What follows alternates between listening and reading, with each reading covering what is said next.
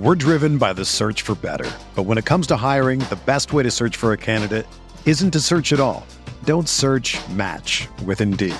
Indeed is your matching and hiring platform with over 350 million global monthly visitors, according to Indeed data, and a matching engine that helps you find quality candidates fast.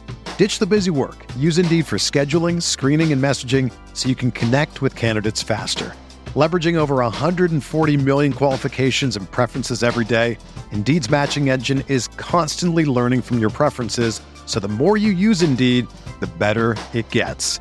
Join more than 3.5 million businesses worldwide that use Indeed to hire great talent fast. And listeners of this show will get a $75 sponsored job credit to get your jobs more visibility at Indeed.com/Blue Wire. Just go to Indeed.com/Blue Wire right now and support our show by saying that you heard about Indeed on this podcast. That's Indeed.com/Blue Wire. Terms and conditions apply. Need to hire? You need Indeed. This podcast episode is brought to you by Coors Light. These days, everything is go, go, go. It's nonstop hustle all the time. Work, friends, family, expect you to be on 24/7. Well, sometimes you just need to reach for a Coors Light because it's made to chill. Coors Light is cold lagered, cold filtered, and cold packaged. It's as crisp and refreshing as the Colorado Rockies. It is literally made to chill. Coors Light is the one I choose when I need to unwind. So when you want to hit reset, reach for the beer that's made to chill. Get Coors Light in the new look delivered straight to your door with Drizzly or Instacart. Celebrate responsibly. Coors Brewing Company, Golden, Colorado.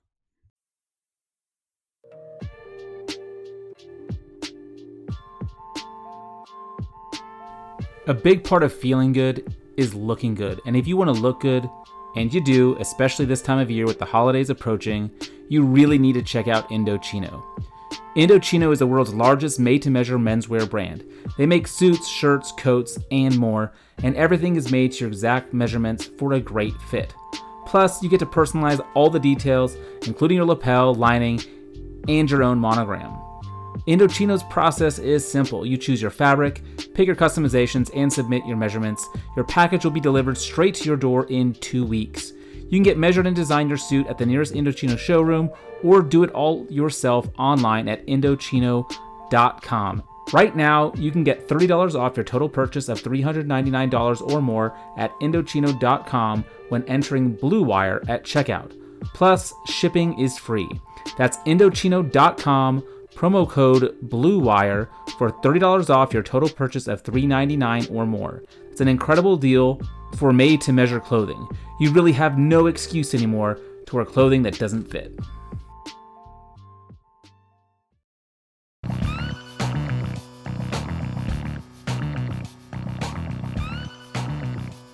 What did you say? I wake up at 3:40. I am a psychopath. Please tell me you're recording now. No, I'm a crazy person. I wake up at 3:40. Give myself enough time to not feel like I'm gonna die. Get on the road, and I'm at the gym by usually just before 5 when they open. And yeah, let's get into it, shall we? Welcome to the RotoViz College Football Show. I'm your host, Dave Fonlaco.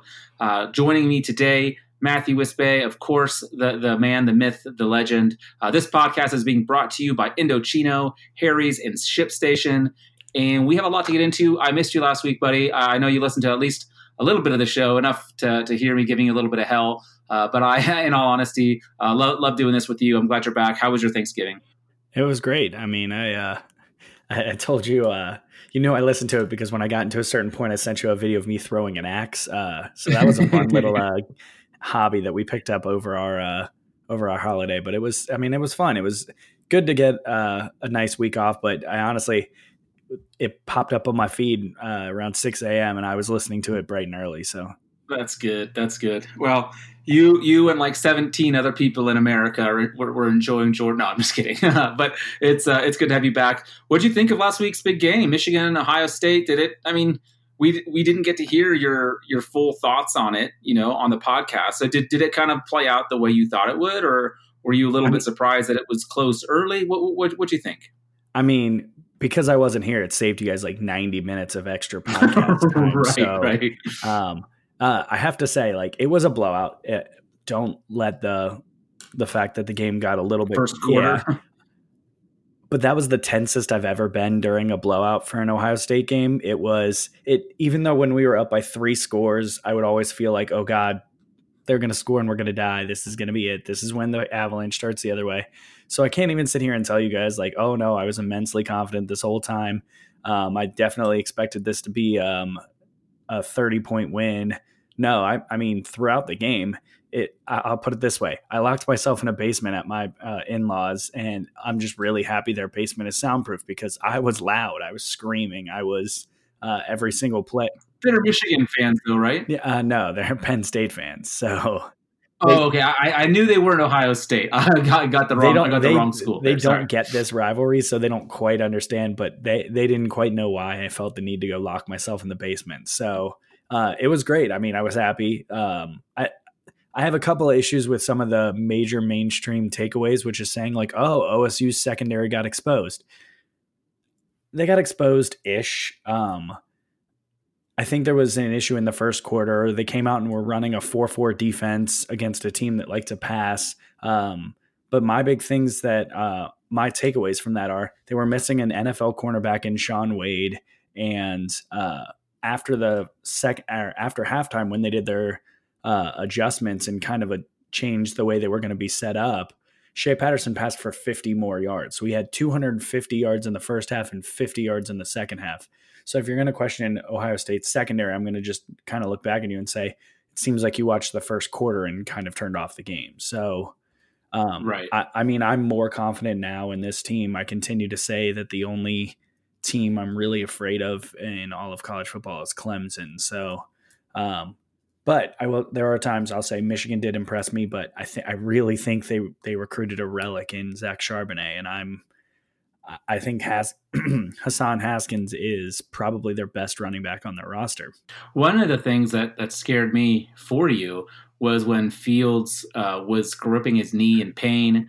I was like, oh no, this could be a big deal. I know he looks good to go. I think it was an MCL sprain is what they called it.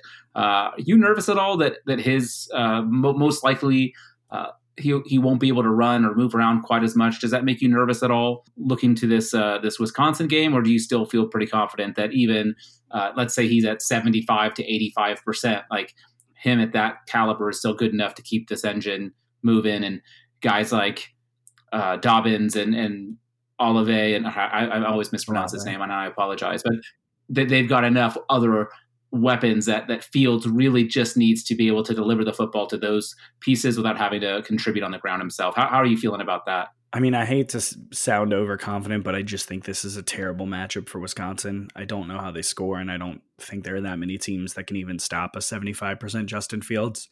Yeah, I think it'll turn what will probably happen is that we'll limit the number of times we go deep. So I kind of actually don't think it'll be at a big Chris Olave game. I think that guys like Austin Mack, KJ Hill are probably going to have a little more success in this game than they normally would, just because they will kind of resort to what they did in the second half against Michigan, which is take what the defense gives you, take the fact that there are going to be these short open passes. So if Wisconsin tries to bring extra pressure because Fields can't move, you're going to probably see that open up with these short passes, the slants, and the screens, like you saw in the second half against Michigan. So, right. And we'll get into that game a little bit more later too. So, but speaking of Wisconsin, they took care of business. I mean, they had a very strong performance against Minnesota, winning 38-17 on the road. Again, this game was close at halftime. It was 10-7, and then all of a sudden things just got out of hand. But it wasn't like Jonathan Taylor was doing a lot of the work. I mean, he only had 76 yards rushing. He did have the 2 touchdowns.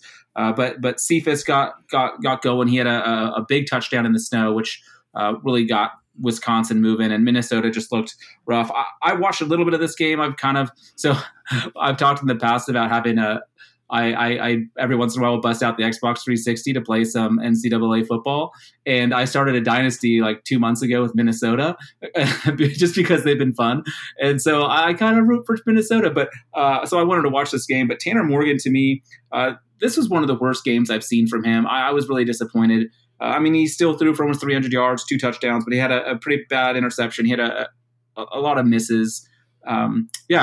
Did this outcome surprise you at all? Did you think it would be much closer? Do you think this means anything? I mean, that's what really matters. Does this mean anything for Wisconsin moving forward?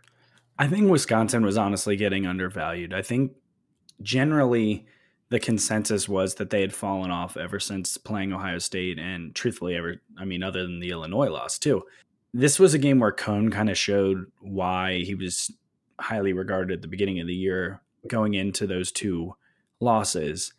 And I mean, he kind of had to step up. It sounds to me, and in all honesty, I can say this to our listeners. I was traveling on last Saturday, so after the Ohio State game, I was on a plane coming home.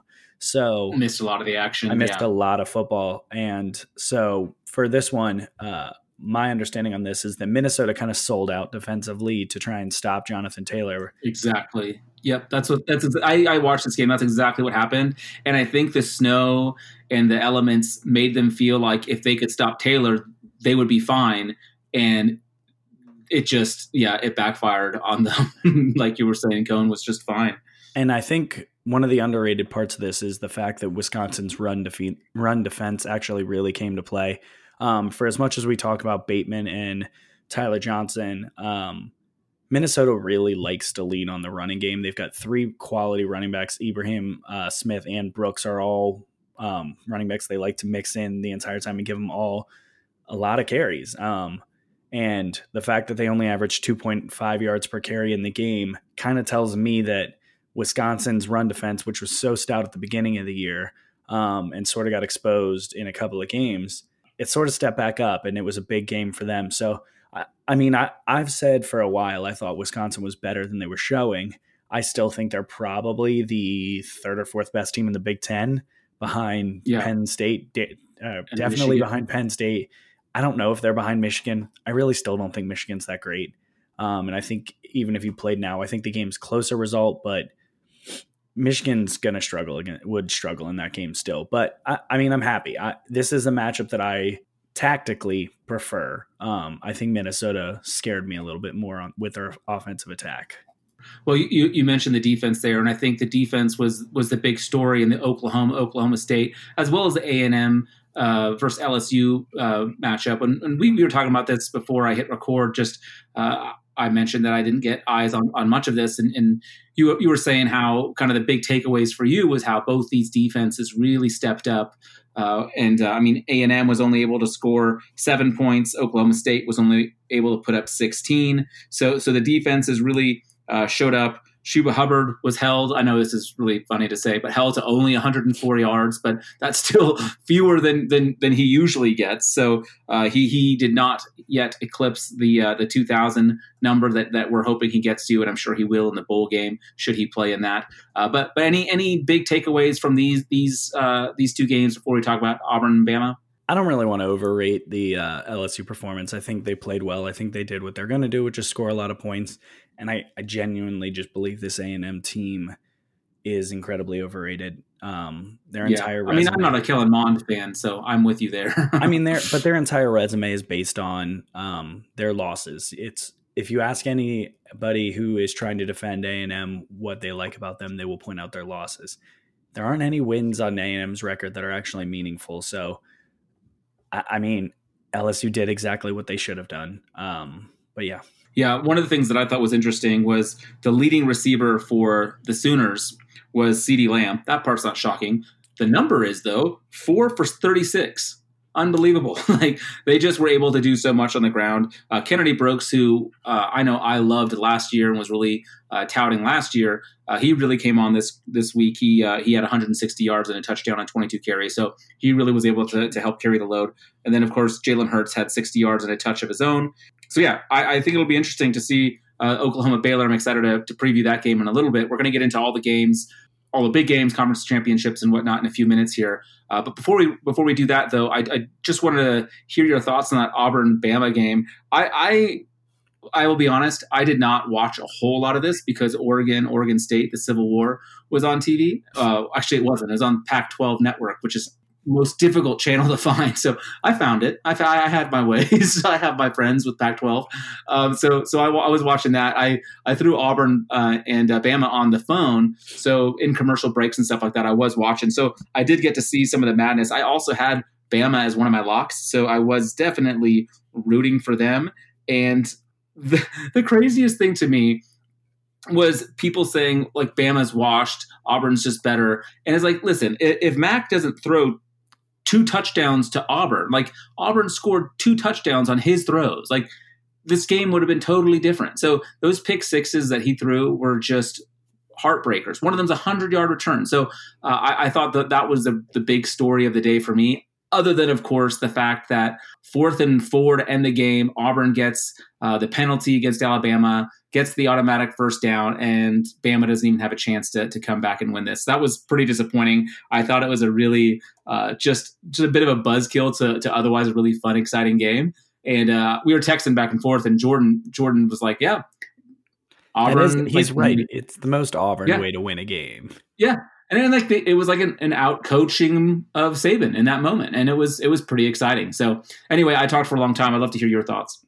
So, I mean, I think you're generally right. I think you can't come away with this and say, oh, well, this is the end of the dynasty. No, I mean, I think they made some mistakes that normal Alabama teams wouldn't make. But we also have been saying all year, this is a relatively young team. And do I think that they win this game with Tua? I think they pretty comfortably win this game with Tua because Tua doesn't make that pass. For as much as I've said since he's begun playing that he sort of reminds me of Mahomes in the way that he just trusts his arm so much that he may make a bad throw every once in a while. Tua does not make those those types of throws that cost his team the game. And I mean, it sounds like Jalen Waddle kind of crushed because he's amazing. And he looks so good, and he's like their 3rd or 4th receiver. It's just ridiculous. It'll be interesting as we're prepping for next year and looking at guys in different positions, like all the Alabama receivers, and we've talked about this a lot, like their dominator rating, just throw it out the window. It doesn't matter. They've got too many weapons on that team that it just becomes irrelevant. Well, he'll be interesting because now with likely the exit of Judy, Ruggs, and Smith, if he does come out and have like a truly dominant season where he gets like a 0.3 or 0.4 dominator rating, Jalen Waddle should be in that consideration up there with Rondale Moore, with Rashad Bateman for the top receivers in the class. I know I'm leaving someone out, but like Shorter. You forgot about Shorter. Oh, Shorter? Yeah, Shorter. He's only dead to me and Jordan. But I mean, I think that there's going to be some real conversation that Waddle's right up there towards the top of this class. And I mean, he should be. Yeah. I meant his crazy numbers are going to kind of make like Judy and Ruggs numbers look even worse than they would just from like, cause it's not like it's just Judy and Ruggs.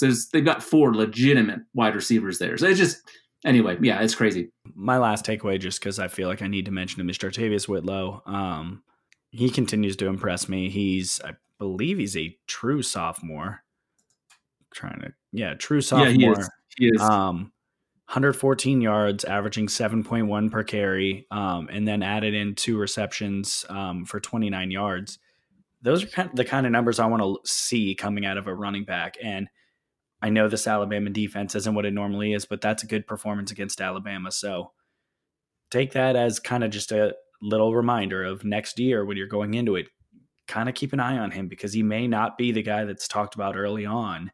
And if you're in a Devy league and he's sitting out there, see if you can just send out some offers for him. He's a really talented back. Yeah. And like you said, like only a sophomore, he may not even be owned in many Devy leagues at this point because he's still so young. He only had 6 receptions on the year, but he does have 9 touchdowns. So definitely someone to look at for the future for sure. I was impressed by him. Shivers had a really nice touchdown run, but I don't think that's very relevant for the future. But yeah, interesting week last week. Oregon, I know we didn't recap. I mean, we didn't preview that game, but Oregon, my God, they put the fear of God into me. It was they were up by 7. and Jalen Redd caught a ball in the flat and ran it into the end zone, but he dove for the pylon, and as he was diving, the ball like slipped out of his hands and went out of the back of the end zone, like right over the pylon. So instead of it being a 14-point lead, then all of a sudden they challenge the play, they reverse it. Oregon State gets the football because they called it a fumble touchback, which is one of the most annoying rules in all of football. The fact that like a touchdown turns into the other team getting the ball at the 20-yard line, but it is what it is. And all of a sudden I was stressing. It's like, if it was bad enough that like our playoff hopes were crushed against Arizona State, but if we lose to the Beavers, this is like the ultimate failure of a season. But they were able to get a pick like 3 plays later, and then get a nice, fairly easy touchdown run at the end to seal the deal. I know no one else in the world watched that game but me. But all that to say, Oregon back-to-back weeks losing to Arizona State and then really struggling against Oregon State. A lot of people are down on the Ducks, and I think that might be the reason the number is where it is. But we'll get into that in a little bit.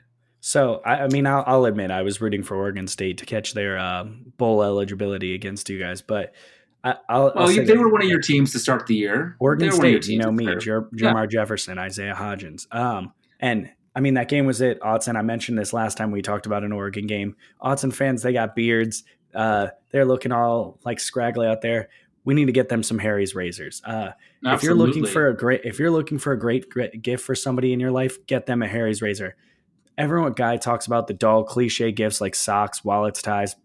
Get them something meaningful and practical. Get them a Harry's razor. If you're a listener to our show, you can get $5 off any Harry's shave set by heading over to harrys.com/Blue Wire, and free shipping ends December 16th, so act now. You know what? Harry's is the perfect gift for guys. It's a great deal for you and whoever you get it for. The gifts start at $20, and that's well within your Secret Santa limits. And Harry's blade refills are as low as $2 each, so if they want to re-up, they can save every time.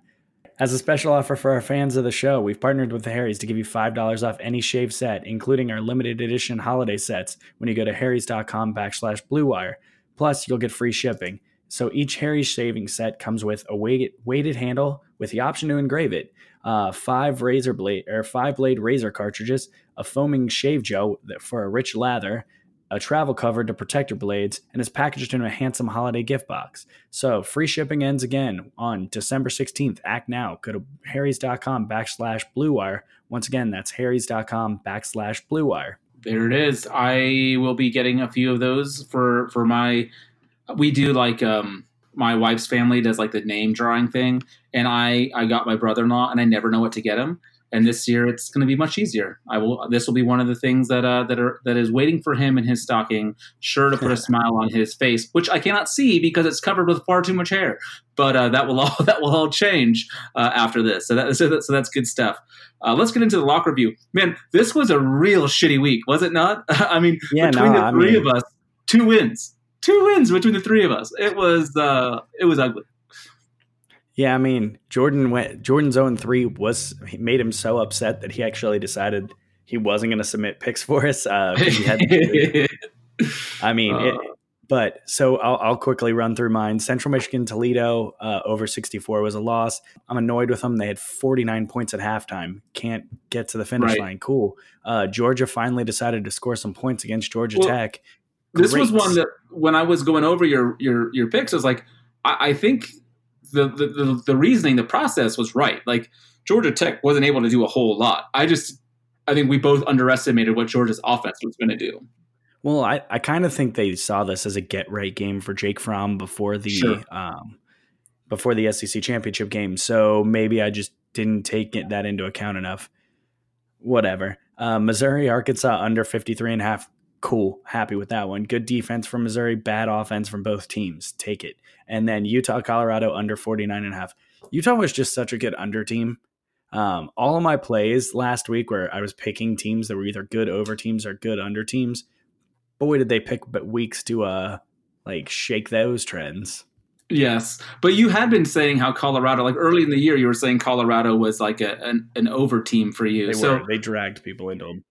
But Colorado only put 15 up. So if you would have known Colorado's only scoring 15 points, I think you would have felt nice about that under. So it was just, like you said, it was just kind of a weird week. I would rather talk about I gave a couple of picks at the end of the show. It's like, these aren't locks. These are just some leans. And one of them was Oregon State under, which would have hit. And the other one was Washington State. Washington minus whatever it was. And I didn't put those on my cards. They don't count, but damn it, I wish I would have. I wonder where you're at on your coward picks for the year. I know, my coward picks have been... time you've done that. I know.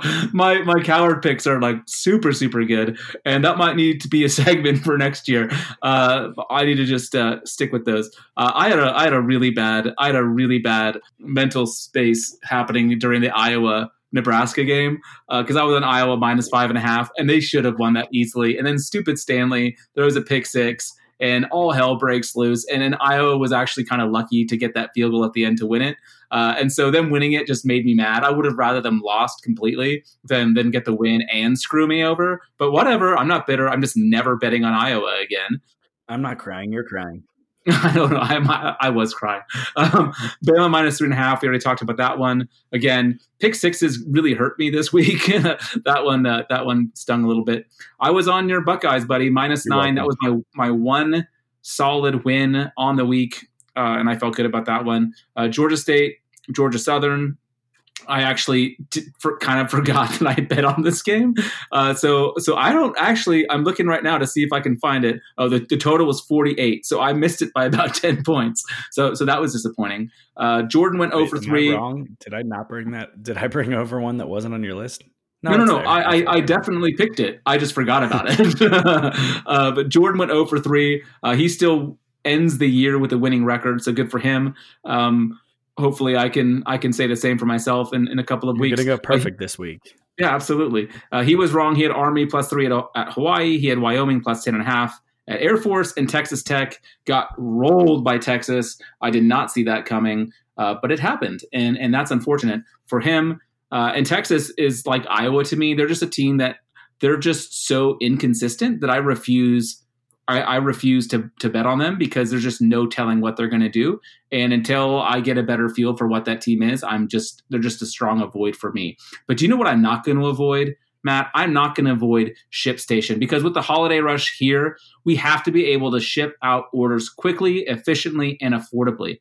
But how do we keep track of all those orders, decide which shipping carrier to use, and of course, figure out where we can get the best rates? Well, luckily, ShipStation can help with all of that. With just a few clicks, we'll be able to manage our orders, print labels, and get the products out the door and delivered in time for the holidays. ShipStation works with all major carriers, including USPS, FedEx, and UPS. So you can compare and choose the best shipping solution for you and for your customer. It's no wonder ShipStation is the number one choice of online sellers.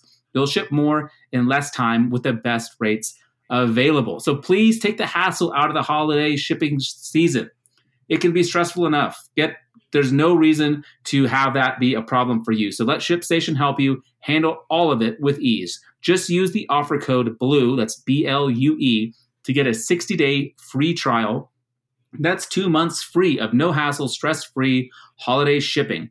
Just visit ShipStation.com, click on the microphone at the top of the page, and type in BLUE. That's ShipStation.com, enter the offer code BLUE. Let's make ship happen. Let's make ship happen with these locks, buddy. Are you ready? I think you've got a nice little slate here. We've got championship week coming up. Actually, you know what? Before we do our locks, let's just do some previews. I'm jumping ahead. I'm getting excited. ShipStation does that to me. I mean, you were excited for your locks this week. You told me about it earlier. Yeah, I am. But let's first talk about some of these conference championships games. Let's talk about the Friday night game first. We've got Utah minus 6.5 at Oregon. We are on opposite sides of the field on this one. Let's hash this out. I think Utah's a lot better. As Jordan frequently liked to mention throughout the year, they're one of the best offensive and defensive teams according to ESPN's efficiency. I think Oregon has been playing bad recently. Just don't think that's a great sign for this team going into a game against the best team they've played all year. So I'm taking Utah. I think that they're probably the fourth best team in the country, and I actually really want to see them in the playoff. I'm torn because I also want to see them in the playoff, but I don't want to see them beat Oregon. So if they do beat Oregon, they better get in, because otherwise it'll just be like a double whammy for me. To me, when I was kind of thinking about what I thought this line would be, I had it right around 3 or 3.5. And so I feel like I'm getting an additional 3 points than I would have expected with Oregon. I think Oregon's defense has been so strong this year. They've really been impressive to me. Something we've talked about quite a bit this year, why we've been pushing the under so much. They've been able to keep teams from scoring in bunches, and their offense has shown the ability to put up points when they need to. Even in their loss against Arizona State, they were able to put points up on the board. They were able to score 28. Unfortunately, the defense just had a rough day.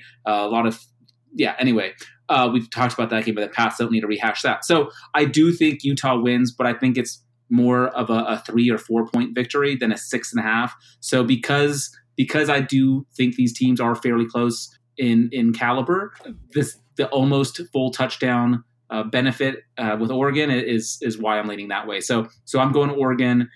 And I'm excited to see this game. Actually, I'm really disappointed. I will be on an airplane for part of this, so I'm hoping it's one of the planes that has a DirecTV on it, because otherwise I'll be pretty upset. But yeah, it's gonna be a rough one for me. It'll be a good one. It might be best. Like I missed the Arizona State Oregon game because it was my wife's birthday. So if Utah just comes out and smashes Oregon, I might be happy that I can't watch it. But I'm hoping that's not the case. Or maybe it's your fault. Right, that's true. They're like, he's not watching. What's the point? He's the only guy he's watching. So let's go to probably the least interesting game as far as from a competitive standpoint. Let's talk Virginia at Clemson. The line is 28.5, which is just a monstrous number. I think there's no doubt in our minds, like Clemson's going to win, and they're going to win very easily. But is that 28.5 enough to scare you off from picking Clemson here? I'm taking Virginia, and it hurts me because I actually love this Clemson team. But Bryce Perkins is kind of frisky. He played really well in that Virginia Tech game. He basically put the team on his back. I think I remember seeing something sort of absurd, like he was responsible for all but like 10 yards of the team's offense. He was responsible for 475 yards of offense in this game. That's nuts. He's really good. He's a true mobile quarterback, true dual threat. I think he's going to put the team on his back and keep it kind of close. I actually earlier in the year thought that Virginia would be kind of a difficult matchup for him. I don't really think that'll be that difficult, but I do think that it'll be within 4 scores. Yeah. And 7 years. Yeah, I was gonna make that same joke. But I'm with you. I'm taking Virginia, just more of a principle play. I'm not going to pick this is more than 4 touchdowns we're talking about. I don't care how good the team is. I'm never going to feel comfortable with those numbers. Clemson doesn't need to worry about style points. They win, they're in the playoff. That is all that matters. I would be shocked if in the fourth quarter, if they're up by 25 plus points, they're leaving their starters in. So I could see Virginia getting a backdoor cover. I could see a lot of different scenarios take place in which Clemson doesn't. So I just think it's more likely that Clemson wins by 21 than 28.5. So I'm with you on Virginia. This is not a lock for me. I'll go ahead and say that now because Clemson does have the ability to beat them by 40 if they want to. I just don't think they're going to be pushing the pedal to the metal late in the game. I don't think they're going to want to leave their starters in there any longer than they have to, knowing that playoffs are right around the corner. Let's move over to the SEC. Georgia at LSU, -6.5.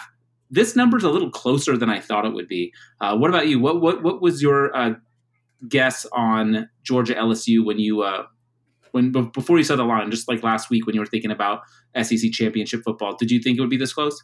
I did. I actually think Vegas pretty well respects this Georgia team. They play really good defense most weeks. And I think the general belief is that they're going to be able to run the ball as much as they want against this LSU defense. And they're also going to be able to get a couple of stops during the game. I'm taking LSU in that spot just because it's sort of what I like to call, it's the avalanche effect. If LSU gets up by 14, Georgia's dead. They're They just don't have the offensive capabilities to. They're not built to come back like that. Yeah, they're not going to have 3 explosive plays. They're going to have to try and beat you with these long drives where it's not fun to watch, and it's going to kill the clock. So I think if Georgia does want to stay in this game, they're going to need to limit possessions and be efficient enough on offense. I just can't see them keeping it within a touchdown because I don't think they're going to.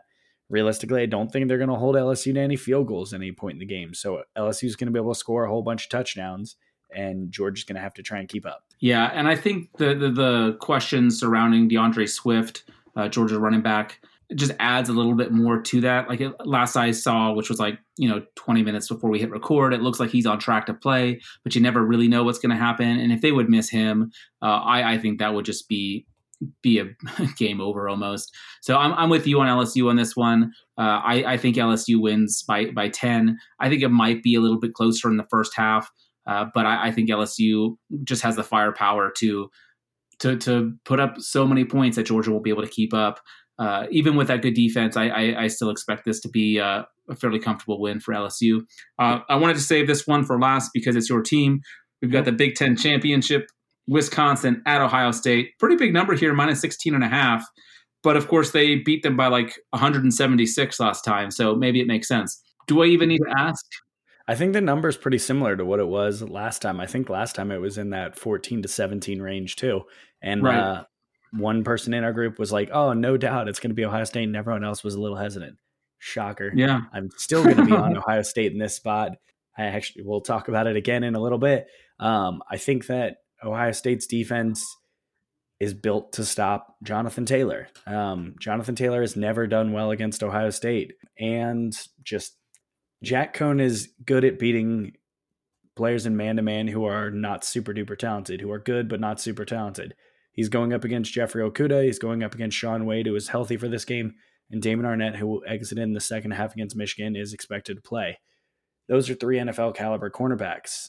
Even if he does get man coverage and the defense does sell out to stop Jonathan Taylor, he's not going to be able to pick him apart in the same way that he did Minnesota. So I just think this game matches up really poorly for Wisconsin. And I think that in this situation, the offense actually has advantages they didn't have in the first game because they won't be playing in a rainstorm like they were last time. It's indoors on Lucas Oil Field. I just think it's a blowout. I think 30 is probably where I expect it to finish up. And the only reason that I wouldn't be running out to go lay an adjusted line is just because they play the last game of the day. So they're going to know exactly what they need to do to win. So if LSU squeaks by in a game against Georgia, they don't necessarily feel the need to step on the throat. All right, let's have some full transparency here. I have Wisconsin written on our show doc, but I'm actually switching it to Ohio State. That was spiteful, you know it. Yeah, well, I put mine in first, and part of me just wanted to fuck with you a little bit. How often do you try and trigger me 3 times a week with your stuff? Yeah, well, it makes for good content. I actually was texting Jordan last week when Michigan was actually after they scored that first touchdown, and you were a little bit nervous, and you were texting nervously. I was like, I don't want Michigan to win in real life, but for the show, it would make for some really good content. But no, I actually think Wisconsin is severely overmatched here. I think Ohio State is better at every position, and I think even Fields at 70, like you already said this, but 75, 80% is still going to be too much for them to handle. I think Dobbins is going to have a monster game again. He had he had over 100 yards in the first half last week. I mean, he just looked amazing. He is one of the players, we don't talk about him. We talk about him in terms of when we were analyzing games, but as a player himself, I don't think we've talked about him. Last week, Jordan and I talked about risers and fallers. From a Debbie perspective. And for me, Dobbins has shot up way up high on the list. He has been a very impressive player for me. He can do everything, it seems like. And I think he really is the reason why they win. So I'm switching mine over to Ohio State. I think they win this comfortably. Part of the reason I just hate these 16.5 is a big number for a conference championship game. All of these are. It's pretty crazy that we don't have one game. I mean, I guess Utah at Oregon is less than a touchdown, but barely. But it's gonna it could be a bit of a rout weekend. I don't know how many of these games are going to be interesting in the fourth quarter. Some of the group of 5 games are going to be fun. Yeah, and let's actually get into those because we've got some locks. I have on here. I have one of my coward picks was a lean, but not a lock. But I'm going to go ahead and switch that over right now, and it's just going to be a lock for me because it's probably going to be the only one I actually get right, and that is I'm going FAU -7 against UAB. I kind of think, and I'm also going to go with the over 49.5. So I've got 2 plays on this game. I think the final score is FAU 31, UAB something like 21. I think they'll be able to score enough to help us get the over, but not enough that it's going to make the -7 put in jeopardy. Lane Kiffin is out running around the country, it seems like, looking for new jobs, but I think he'll be able to get the Owls ready to go here. Florida Atlantic are 4-1 against the spread in their last 5 games. Each of their victories this year has come by 10 points or more, so that makes me feel good about getting this over. The total has gone over in UAB's last 6 games versus Florida Atlantic. So when these guys play, they typically seem to go over the number. UAB also hasn't really played that difficult of competition this year, and I think Lane Kiffin's boys are just a little bit better in the skill positions. They have the best player on the field. The running back is really special. So I'm going with FAU -7 as well as over 49.5. So I got 2 plays on this one, and we moved it from a lean to absolutely locked in, 100%. No more cowardice here. It's not quite a new year, but it is a new me. Let's hear one of yours, buddy. I'll start off with my one that's a little bit gross, and that's Cincinnati plus 9.5. You said you found 10. I couldn't find 10 anywhere. Yes, I saw it at 10. Okay, so I'm going to take 10. I can't find it, but I'm fine with that. Cincinnati. I don't remember where, but I highlighted it in green, so it must be true. I mean, green means true. UC's starting quarterback Desmond Ridder is coming back. While I don't think that he is necessarily the greatest passer in the world, I do think what he does bring is a little bit more versatility to their running attack, as he's their second leading rusher. Last week, Cincinnati lost 3 turnovers in the game that they lost by 10 points, and the game was actually within 3 points with 3 minutes remaining. And like I said, Ridder brings a little bit more of a rushing attack. I think that favors Cincinnati because Memphis ranks 52nd in the country in yards per rush allowed at 4.0. If Michael Warren and Ridder are rushing the ball effectively, I think they're going to just kill enough of the clock for Cincinnati to keep this game close. I actually wasn't super impressed with Memphis last week. Coxey, the receiver, did pretty well to find space, but otherwise they were not overwhelmingly impressive on offense. I believe it was within like 30 yards of total offense. So when you're talking about a team that's considered to be a really good offense playing against a team that's defensively minded, it's a little bit surprising to see that it's that close with a double-digit win. So Memphis failed to cover last week. I'm assuming they're going to fail to cover again. I like the logic there. Cincinnati is also the home team for you, so that's your town, buddy. You got to support. I think that makes a lot of sense. No. Your home's team. but yeah, I actually do like that pick. I think that one is solid. Let's move on to my next one. I've got App State -6.5 versus Louisiana Lafayette. Appalachian State has done me dirty this year. Let's be honest. I think I bet on them 3 times this year, and I have lost all 3. So I'm due, right? I'm due. Appalachian State are 7-3 against the spread in their last 10 games. I believe those 3 were the 3 games I bet on, but that is okay. Last time they played, which was in October, it was in Louisiana, and App State won 17-7. They are at home this time, and the line is only 6.5. I feel pretty good. Their running back, Darrington Evans, has been one of the best running backs in the country. He's got over 1,250 yards and 20 touchdowns on the ground. He's been red hot. I anticipate that he adds to his scoring pace. He's got 6 touchdowns on the ground in the past 3 games. I think he has a nice day against Louisiana. So App State -6.5 is another lock for me. So I'm gonna stick with that same game. Like you said, they met it in October, and the game was 17-7 and won by App State. So total is 56.5. That seems crazy, right? Just absolutely insane. They scored 24 points last time. I'm going with the over. Generally speaking, my takeaway from that game was that it looked like they held Appalachian State's running game completely in check. Darrington Evans, I believe, went for under 70 yards rushing in the game, and it was actually Zach Thomas bailing him out with 2 rushing touchdowns to win that game. But over the last 3 games, Louisiana Lafayette has been allowing 6.1 yards per rush. That seems really appetizing for a team that likes to run the ball a lot. So I think Appalachian State finds more success running in this game. And also, UL Lafayette, they're also a pretty solid offensive team. They rank top 20 in offensive S&P plus. So they're going to score. S&P plus has this game totaled at 60.5. I just don't understand how. I think that first game was just super fluky, and I don't think it repeats itself. I think this one's a pretty high scoring game. I think this is probably one of the better games of the weekend. So if you're sick of watching blowouts, flip over to some garbage. Right. Wow. Come on now. App State's not garbage. It's the Sun Belt. They've been ranked. It's the Sun Belt. But App State is like the first Sun Belt team to be like ranked in the top 25 in back-to-back weeks, and they've got lots of fun stuff going on. I like App State this year, but yeah, it is garbage. I love Darrington Evans. I had him in my college fantasy leagues, and he was wonderful. Quick question for you, because you've done a little bit of research, obviously, on this game. Do you think my App State 6.5 is the right side if you had to pick a side? Yeah. If I had to pick a side, I'd probably be on that side. I do like this Louisiana Lafayette team, though, so I don't think it'll be an easy win for you, but I do think that it'll be you should be on the right side. I like this game. If you're playing DFS this weekend, this is a game that I would try and get it part of. I do think there's just going to be a decent amount of scoring in it. I like your side. I don't necessarily think it'll be an easy win. Yeah, though. No, that's how we roll. Not my last pick. My second to last is one we've already talked about. I'm locking in Oregon plus 6.5 versus Utah.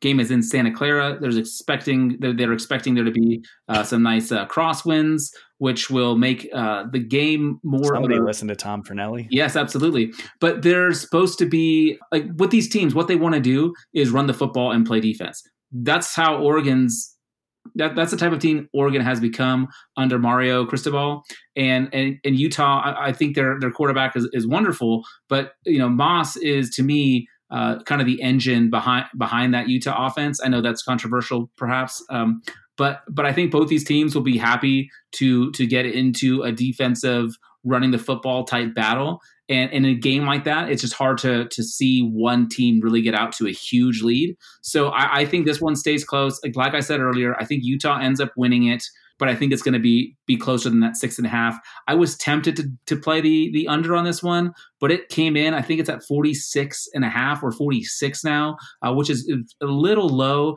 I could see both teams scoring in the 20s.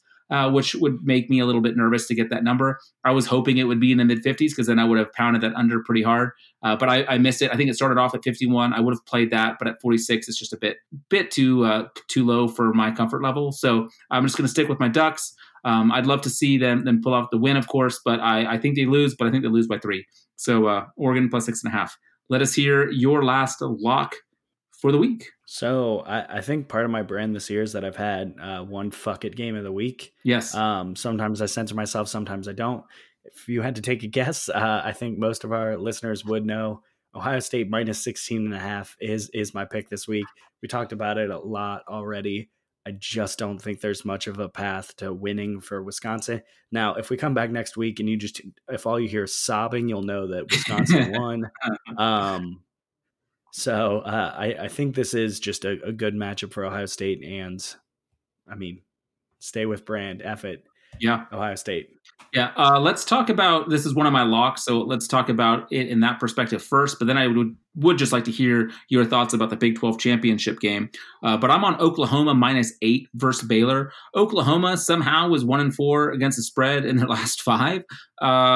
Seriously, that's got to end, right? Like Oklahoma is too good to be 1-4 against the spread. So I'm using reverse logic here. I know a lot of times we use those numbers to pick the other side of that, but to me, I just feel like Oklahoma is too good. If you rewatch that Baylor game, the reason Baylor got off to that huge start was Jalen Hurts had some pretty rough turnovers. I think he had 3 fumbles, 2 were lost. He threw a pick, and Baylor was just given really short fields, and they were able to take care of the football, take care of it and score. But in the second half, I don't know if people actually looked at the second half. It was 24-0 OU in the second half. So to me, Oklahoma is just a better team than Baylor. I think Baylor has improved throughout the year, but I don't think they're going to be able to keep this an 8-point game. I don't think Oklahoma runs them out of the building and wins by 20, but 8 seems like a pretty comfortable number. So give me Oklahoma. I think they win by 2 touchdowns. Between 10 and 14. If this number got to 10.5, I probably would avoid it.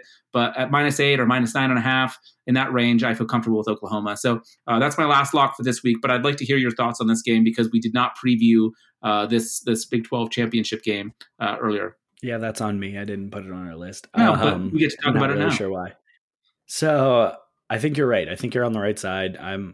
If you went back and rewatched that game, Baylor wasn't the better team on the field. Right. For as much as you sit there and see up 28-3, this is definitely Baylor's the team. This is a fluke loss by Baylor. I mean, it's fluky, but Oklahoma very clearly showed dominance in the second half, and credit to them. Their defense came to play at the right time. I'm a little bit concerned. Denzel Mims had some really big plays in the first half against their defense. If he finds success, it could be kind of rough for Oklahoma.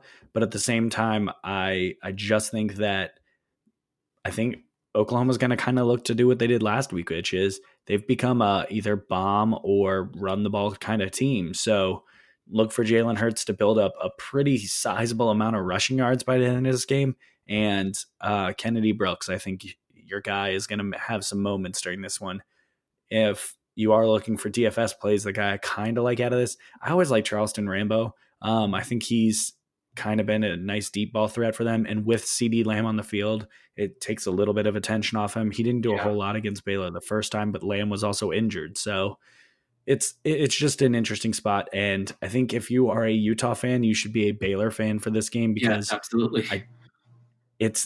I don't think they'll bump Oklahoma over them, but they could. And it's just going to be an interesting spot. I think that if Oklahoma comes on here and does look dominant, if they do win pretty comfortably, then maybe you see this is where the committee gets the team in that is more aesthetically appealing. And realistically, they also have a better resume. So right. I like your side. I like Oklahoma here. I think too, if Utah does win, I'm going to double whatever money I put down on this game. I'll be heading over to my bookie and doubling my bet because Oklahoma will know if Utah won, they need to win and they need to win big. And I don't think they will want to just settle for squeaking it by. They will look to put the pedal to the metal. I do think that stuff matters. So that's something I would look for is they'll be needing those style points. So I think Oklahoma will win comfortably here. I don't know if it's going to matter for the playoff. What's right now? I'd love to hear just to close out the show here, Matt. What do you think the Final Four is going to be? In no particular order, just your top 4. I'm going to give 2 answers. I'm going to start with the one that I want to see. My favorite scenario. So my favorite scenario is Georgia upsetting LSU, and then it's Clemson against Georgia in one semifinal and Ohio State versus LSU. Mostly because I don't know how we're going to get Ohio State versus LSU without that scenario breaking, because I just think Clemson's going to beat LSU. So that's what I hope for. I want that matchup, and I think that's the path to us getting that matchup. Here's what I do think will happen. I think it's going to be Utah. I think that the committee kind of has made up their mind, and that's why they've continued to put Utah ahead of them despite the fact that Oklahoma has a better resume and that their loss is basically the same. When you look at it kind of in the moment, it didn't feel the same because because Oklahoma was a big favorite against Kansas State. But realistically, those losses are very similar. Both of them were pretty well handled against a team that they probably should beat most weeks and lost. But I think they would have already made that decision if they were preparing to put Oklahoma in with a win over Baylor. So I think that the Final Four is going to be Ohio State 1, LSU 2, Clemson 3, Utah 4. I agree with you. I think that's what it's going to be as well. It's okay. We're 1 week away from it. My only hesitation is away from it. We should be thinking. I would not be shocked if Oregon beat Utah. I'll just say that. I wouldn't be shocked, but I'm a homer, so I don't know if I'm allowed to actually say that aloud. Although I pick against Oregon so much, I'm allowed to say that. I think Oregon could upset Utah. I think they could really make committee's job a lot easier. And Friday night, everyone's like, well, all right, I guess Oklahoma just has to win, and we'll see what happens. But yeah, I don't think Georgia's going to be in. I think that's pretty much. I'm most confident about that take. I'll put it that way. For anyone really curious about how Stefan feels about Oregon, go back to our pod after the first week of the season, after they lost to Auburn, when he predicted they were going to lose their next 3 games and wanted to fire Chris Yeah, that sounds like something I would say, and probably that all I probably happened. have very sound reasoning and logic. I'm not easily swayed by emotion. That's not true at all. Oh, that's good stuff. Hey, Matt, do you have a Debbie article coming out this week? It went out today. It was sort of an extended version. I previewed all the Group of 5 games and also talked about a few of the standouts from last week. Oh, excellent. So I will link that in on the webpage. So if you are looking for that, either just search for Matt's stuff on RotoViz or just jump on the show outline and you will find it there. Let everyone know where they can find you on Twitter. You can find me at Wispy the Kid. I'm great. And I am Stefan Leco. Give us a follow. Of course, rate and review the podcast. We will be back with you in just about a week or so with looking towards the bowl games, some of the ones that we're most excited about. I don't know if we'll have to see what our schedule is going to be like over the next couple of weeks with all the bowl games and just see what makes sense. But we'll let you guys know either through our Twitter feed or we'll just have a podcast that kind of outlines what's coming up. But thank you so much for listening. Of course, if you subscribe, you don't have to worry about all that. It'll just show up in your feed when it's ready. So do that. And thanks again for listening. We look forward to this upcoming week of games and to talking to you in the future.